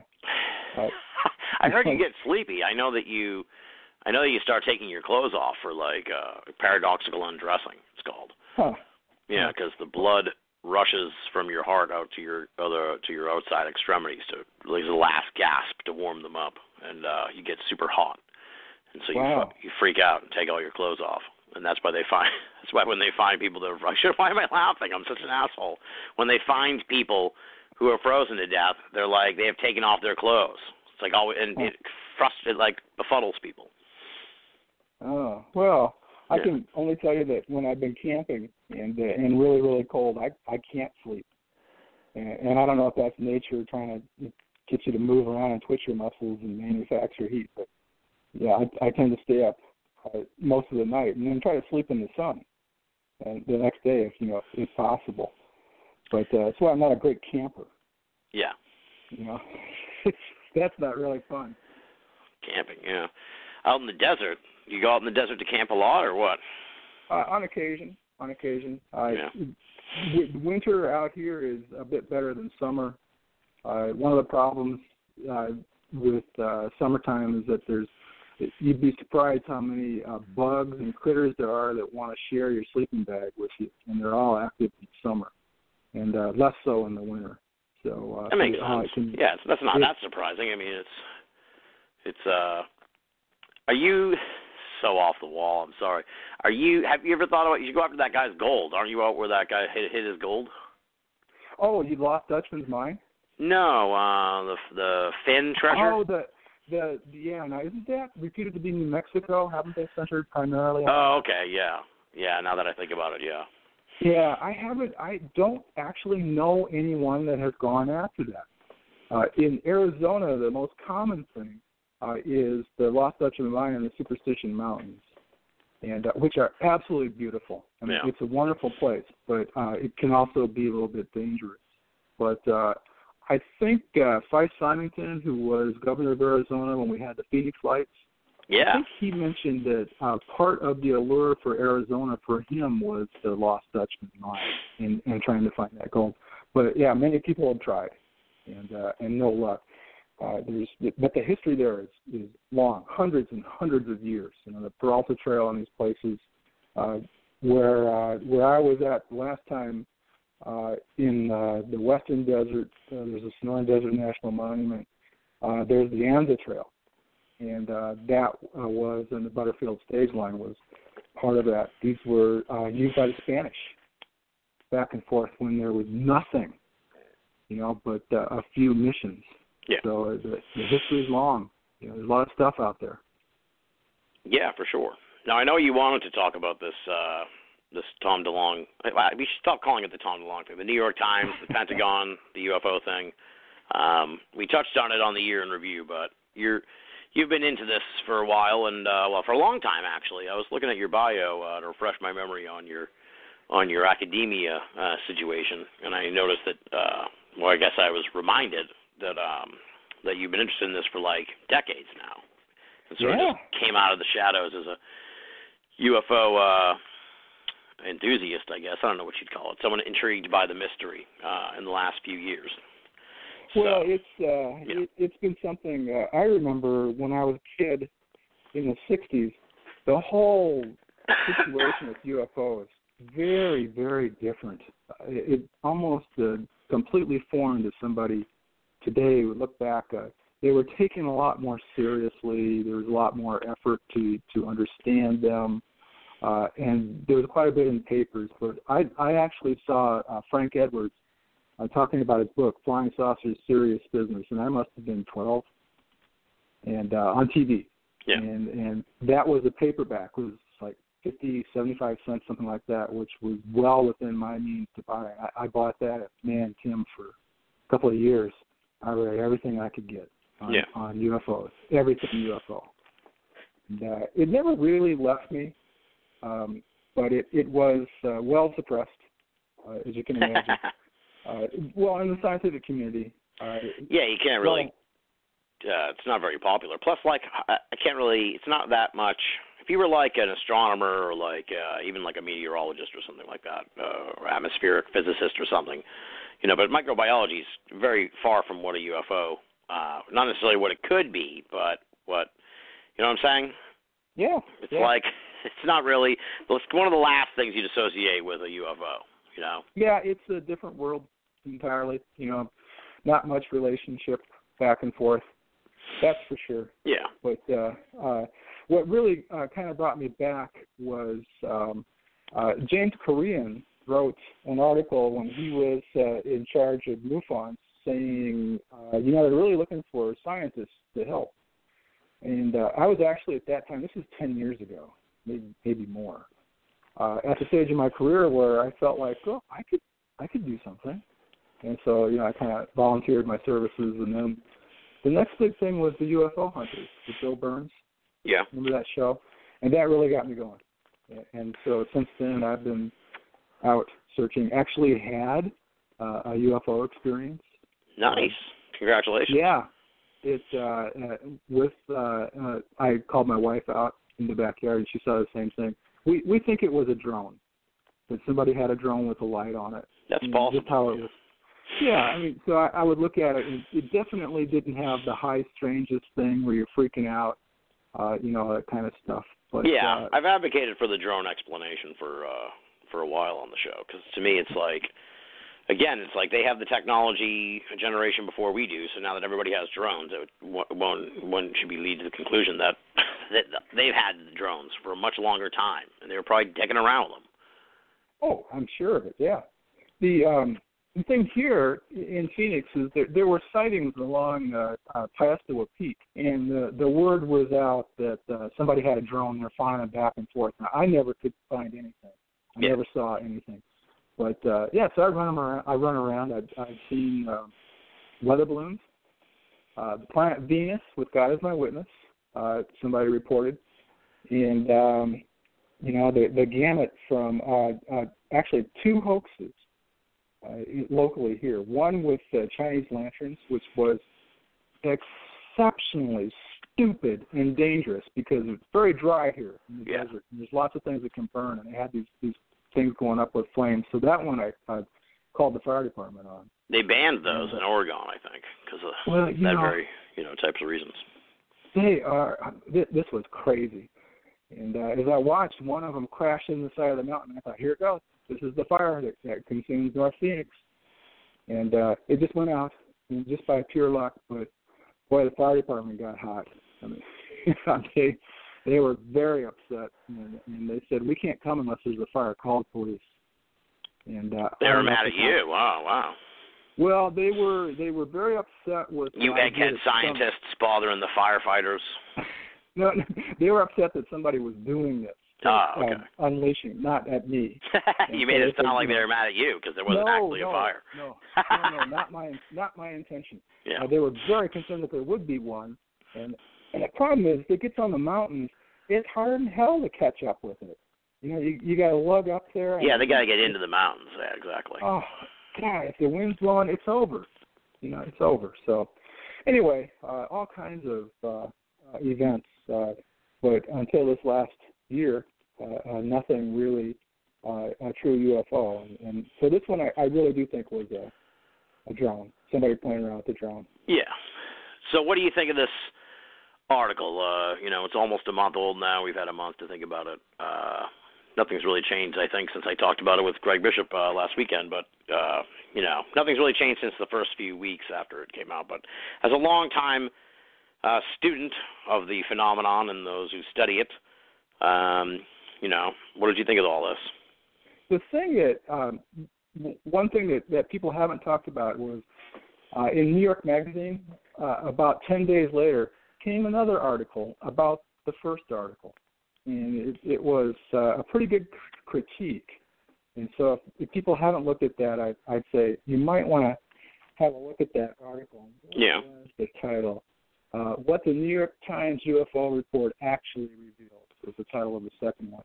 Yeah. But the thing that struck me was that, have you seen The Post, the movie The Post? No. I'm familiar with sort of the general idea of it, the plot. Yeah, it's about the story behind the Pentagon Papers, which in the early 1970s created a sensation because Daniel Ellsberg, Pentagon insider, was able to get the documents that conclusively showed that the American public had been misled about the Vietnam War, and he had the goods.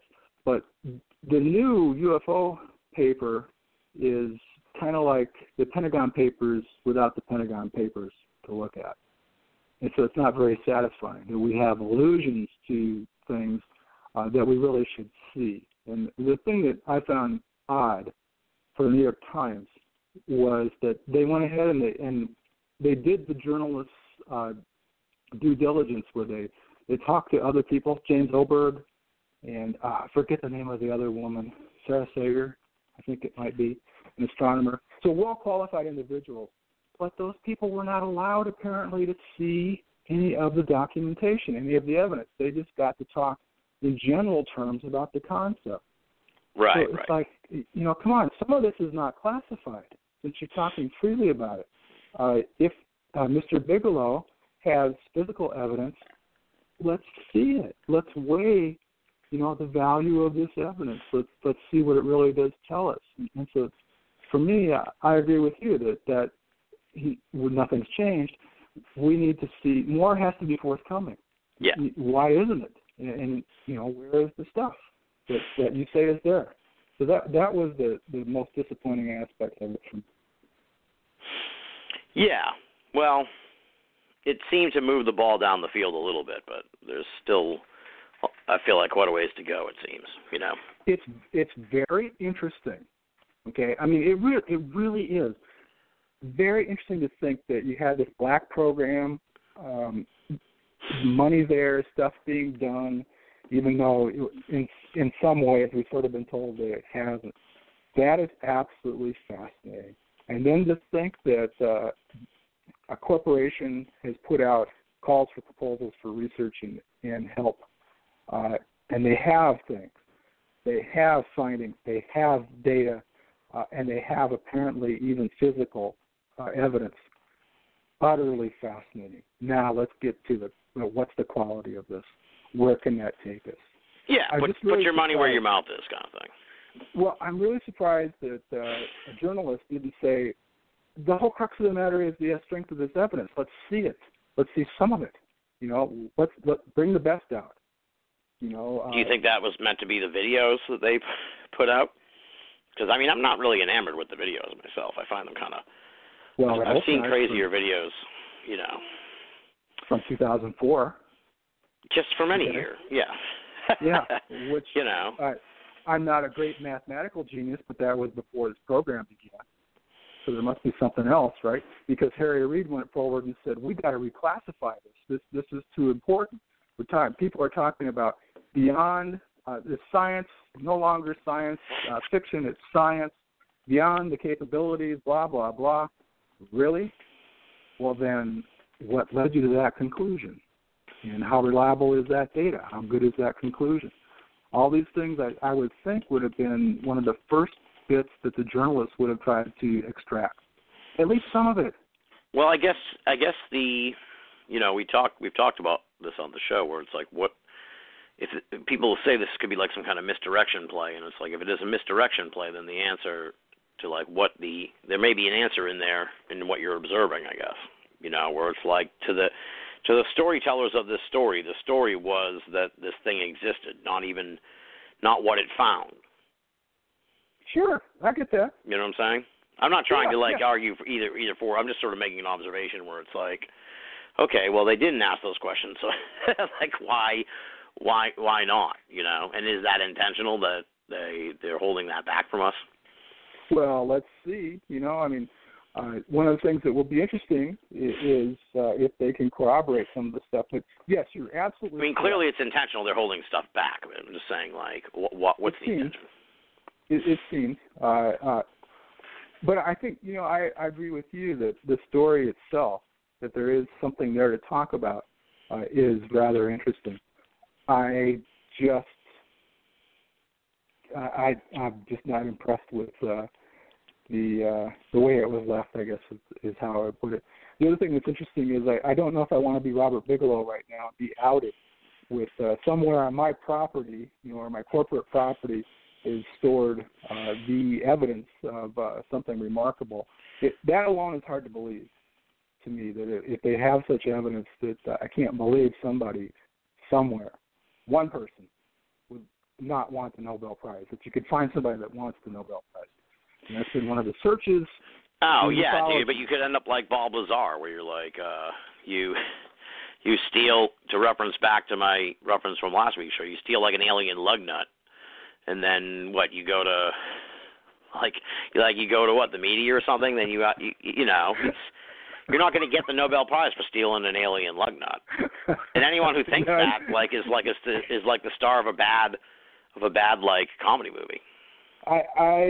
You're absolutely right, but let me see the frickin' lug nut, okay? Dude, free the alloys. I'm #free the alloys. Let us have them, man. Yeah. I want to see the evidence. I want to know what drove you to the conclusion that Mr. Bigelow made on 60 Minutes, that he's absolutely convinced, that the aliens are, didn't he say on 60 Minutes the aliens are here or have been here? I can't remember how he phrased it. He said he's positive that UFO, that there's something to UFO, something crazy, something very ambiguous, but also like definitive or declarative. Okay. So let's get down and analyze quality of that evidence. That's all I ask. Well, he doesn't have. Yeah, that's the thing. He doesn't have to. He's under no obligation. There seems to be a weird it's just the whole thing's fucking weird. They told us about this thing, but now, are we gonna? It's very rare that they just tell you about something and then never follow up on it. You know what I mean? It's like, where's the follow up on this? Well, but maybe it'll come out with. Maybe it just takes months. to the Stars Academy will build a functional UFO and fly it around and show us like, oh no, we reverse engineered the technology and here it is. And perhaps engineers that not involved with the project come out and say, yeah, these are advances that we hadn't seen. And then I might start to come around. He says there has been and is an existing presence, an ET presence. He's convinced. Okay. So he says he's convinced. So I mean that's pretty definitive. I saw him on 60 Minutes. That's the quote from 60 Minutes. Yeah.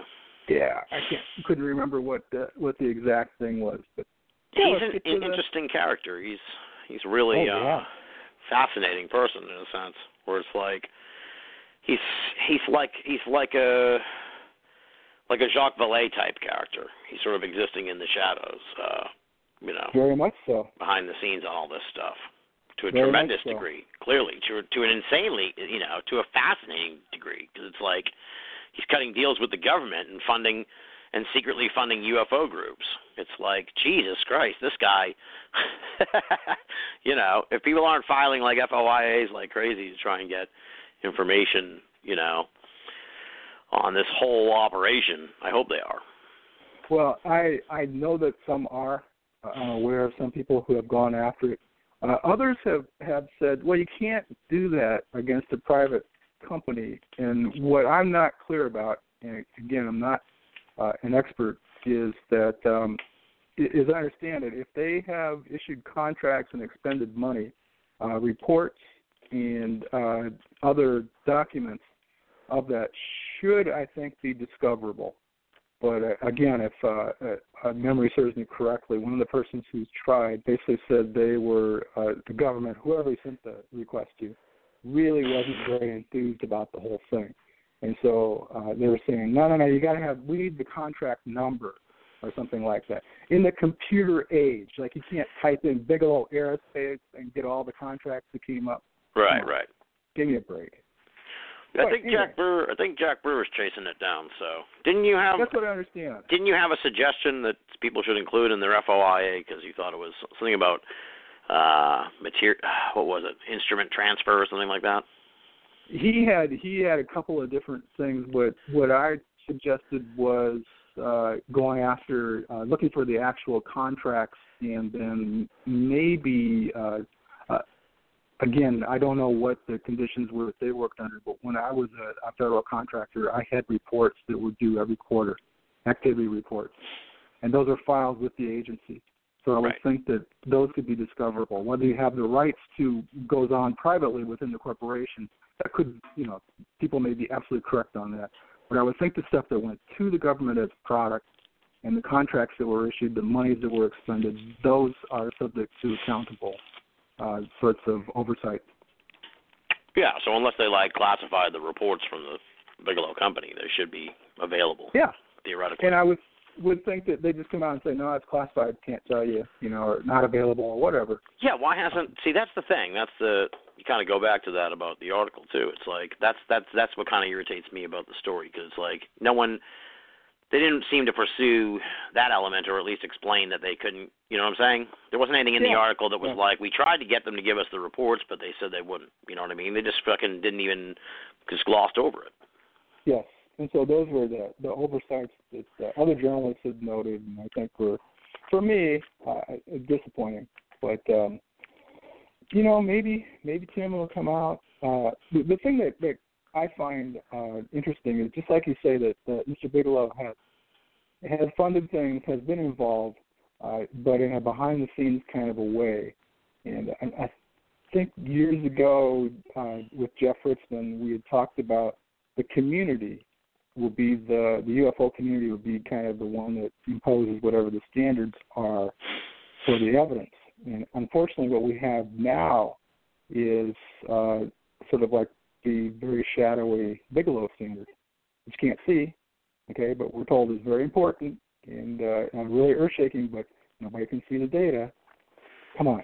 Yeah, well, to their credit, they haven't said it was earth-shaking. They just kind of were like, we don't know. Again, I think the true story is the storytellers in a sense in this, because, at the end of the day, the story we've been told is, I've processed it now. I've pooped it out. I put it in the box and mailed it off to UFO Central. So now I want to know what comes next. You know what I mean? Exactly. Exactly. Yes. What indeed would be wonderful. So, but we've had, the community has. Think about the Roswell Slides research group. They went ahead and did just an ad hoc group of people got together and kind of solved a dilemma. Yes. I'm going to call it that. I guess with Star Child, Chase Kletzky, and some others have gone ahead and just gone after this in a way that's very systematic.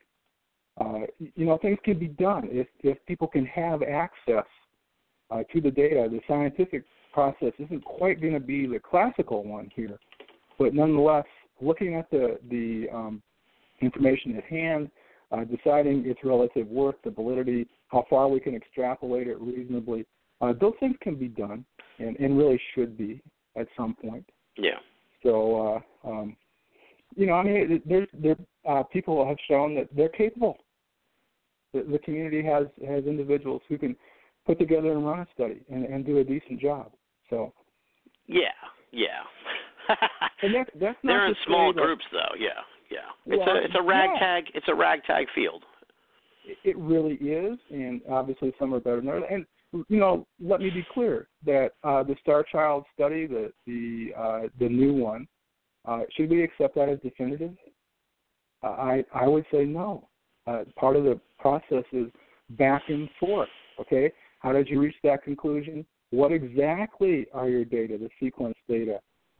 This problem, the Star Child problem, which will carry over into the Caracas skull that they're going for now, they are contaminated. They've been handled. Yeah. And so I think it would be, actually I communicated with Lloyd Pye a little bit via email, and I wouldn't wish this project on anybody because you've got something that's grossly contaminated, perhaps with a very weak signal. It'd be harder than heck to tell what went on, and I think this is going to be the thing that you're going to find. I don't know. I don't know the extent of it. Like, I bet it was sort of under lock and key towards the end, but I'm guessing that it's seen its fair share of conference rooms and Holiday Inns around America for like a decade, I bet. Well, they have the picture of propped up with the books. Exactly, Mr. Pye holding it, playing with it. Yeah. All these things. We don't know about the provenance, but if you just wash these specimens, as is often the case, the DNA from the handlers and all that, the contaminating DNA, gets deep inside there. Really? And so it's really one of the things that happens with some of these old samples is cross-contamination from basically the curators and the preparative process. Yeah. So it would really not surprise me to find that you had mitochondrial signals from groups that were from Northern Europe, because they handled it, not because they were there, not because they had traveled to Peru in ancient times, but because the last few people that handled it happened to be European. And so these really difficult situations to grapple with. So we may or may not be rewriting the history of human migration. Yeah. Well, is that a good thing or a bad thing? I don't know. It's just a thing. Oh, man. That's good. That's a scientific answer, I think. Hey, the data is the data. It doesn't care what you want. I found it funny that people, I said, to jump back to this Pentagon thing one last time, I did find it funny, the reaction of people when they heard the story I found was more interesting also than the story itself, It seemed like a lot of people, to some people it really was genuine UFO disclosure, but to other people they just didn't even care at all. So it was very weird. It's for me it's a very intriguing story. It really is interesting. And this is the thing about UFOs, it keeps you going. Every now and then you get a little tidbit and things to look at and ponder. But some people are. And I'm not just talking about like, the people that are like off the deep end. I mean, just like people in sort of nonchalant think pieces about other garbage would be like, I mean, for God's sakes, the government announced that UFOs are real last week. And it's like, so it's served as sort of like a faux disclosure or a quasi-disclosure in a sense, or a weird like, but it could be a blip. And nothing could happen for like 2 years, and people might be like, remember when the government said that stuff? That was crazy, huh? Well, it is disclosure and it's not disclosure at the same time. Well, the interesting part, if you think about it, is like that the people, there wasn't maybe too much, I guess, much to the exopolitical people's chagrin.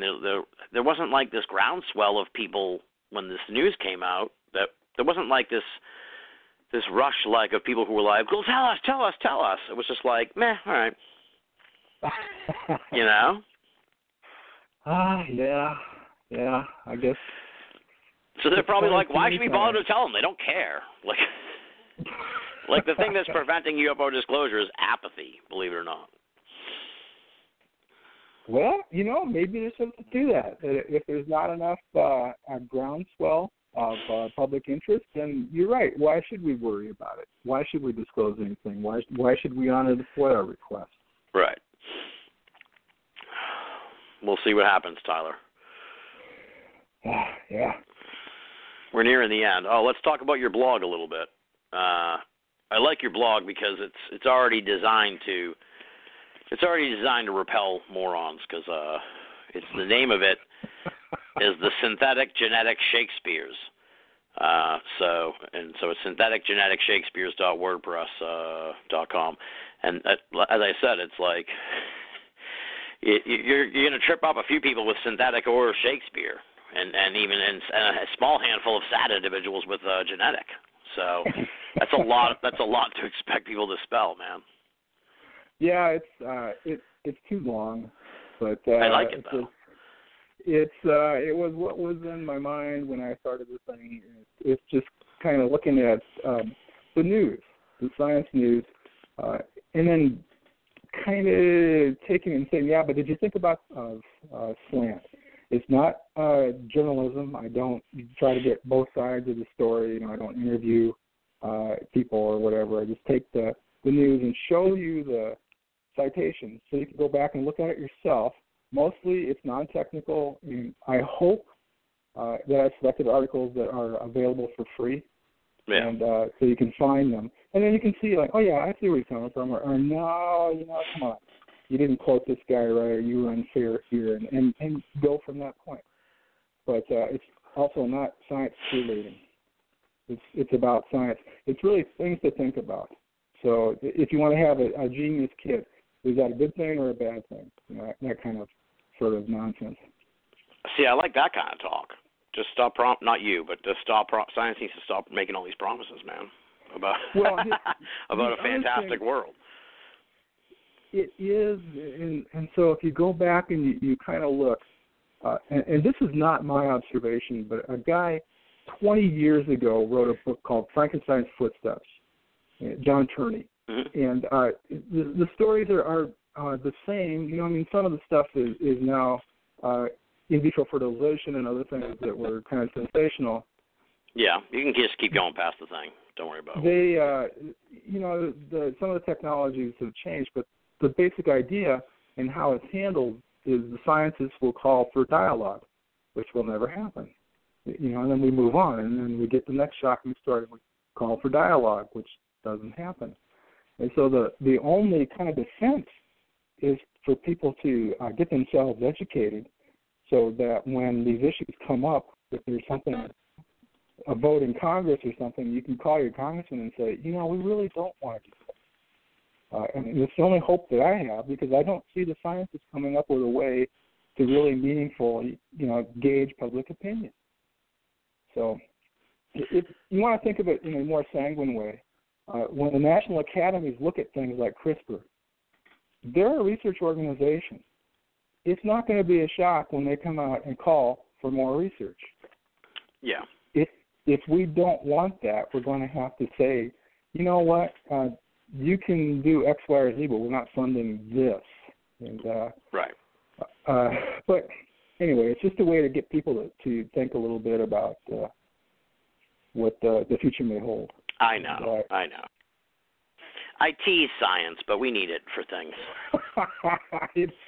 It has its uses, but then again, there are times that we don't necessarily want everything that it can offer. So when I was a kid, with God as my witness, Tim, they said that electricity is going to be free because every house is going to have a little nuclear reactor, and you're going to generate your own electricity. Yeah. And they even said everybody would have their own computer, and eventually that came true. The only thing that really came true was all the stuff about computers. And it did. Yeah. And then some. Yeah, but everything else was like this, no flying car and shit. Well, but the thing that you'd have to ask is, are we as a society going to really, do we want 3-parent babies, and do we want that as a infertility treatment as opposed to actually a therapy for someone that can't have children the other way? How do we want these things, under what circumstances? Stem cell therapy, what are we going to permit? What are we going to regulate? All those things are questions that will fall to us. So yeah. Well, meanwhile, people they just keep eating their Tide Pods and waiting for sex robots to make it out there. I'm going to bet that sex robots attract a fair deal of regulation. Really? Wow. Yeah. That's an interesting. Yeah. I see a lot of news about sex robots. I don't know if that says more about me than than sex robots, but I see them cropping up in the news a lot. Yeah, it's very it's very weird. They seems like they push that a lot lately. I haven't seen all that much, but I could imagine that you could talk to Rogan, and he's probably an authority on all manner of sex robots, and could inform us about the various technologies at hand. But I think that one has the potential to get people riled up. So why do you think it would be? You okay talking a little bit longer? Sure. All right. So why do you think there would be regulations and shit? I have a feeling that this might offend enough people where they will demand that they not be sold in some locations. Wow, yeah. I guess you're right, yeah. Well, if you think about it, recently, it hasn't been that recently, but not too long ago in North Phoenix, there was an argument about where a pornography shop could be located. Yeah. And if I remember right, there were rules and regulations about you had to be so far away from schools or whatever. And the owners apparently very carefully read those regs because people did try to run them out of the neighborhood. And they're still there. Yeah, but, everybody knows you get your sex robots online. Everybody, well, if you want to, if you the real money is in sex. Oh God, the real money is in sex robot repair. That's where the real money is. Oh Lord. I honestly, again, here's something else I'd never thought of: sex robot repair. And, it could be a whole new industry. Yeah, and then you're like, I'm not selling them, dude. I'm fixing them. It's perfectly legal. Oh, my God. Yeah. Yeah, I see your point that they could ban them in places, yeah. It wouldn't be that surprising. I just have a feeling that it will be probably something very frustrating for people because I don't think it'll be easy to do, just like banning pornography shops or whatever. The internet has changed everything. Yeah. It may be very difficult. But then again, if you ask Alexa for, find me the best price on a robot, maybe you'll be in trouble. Think about that. Yeah. Going to have to turn you in. I don't know. I'm sorry, I don't know about these sex robots. They're dangerous, dude. They're dangerous. I wouldn't get mixed up with one, but who knows? Maybe that's what's happening with Alexa now. She's seducing me with all this free music I get. Oh, wow. Yeah, I guess you never want to be an early adopter, do you? You want to wait till the bugs are worked out. Yeah, for sure. For sure.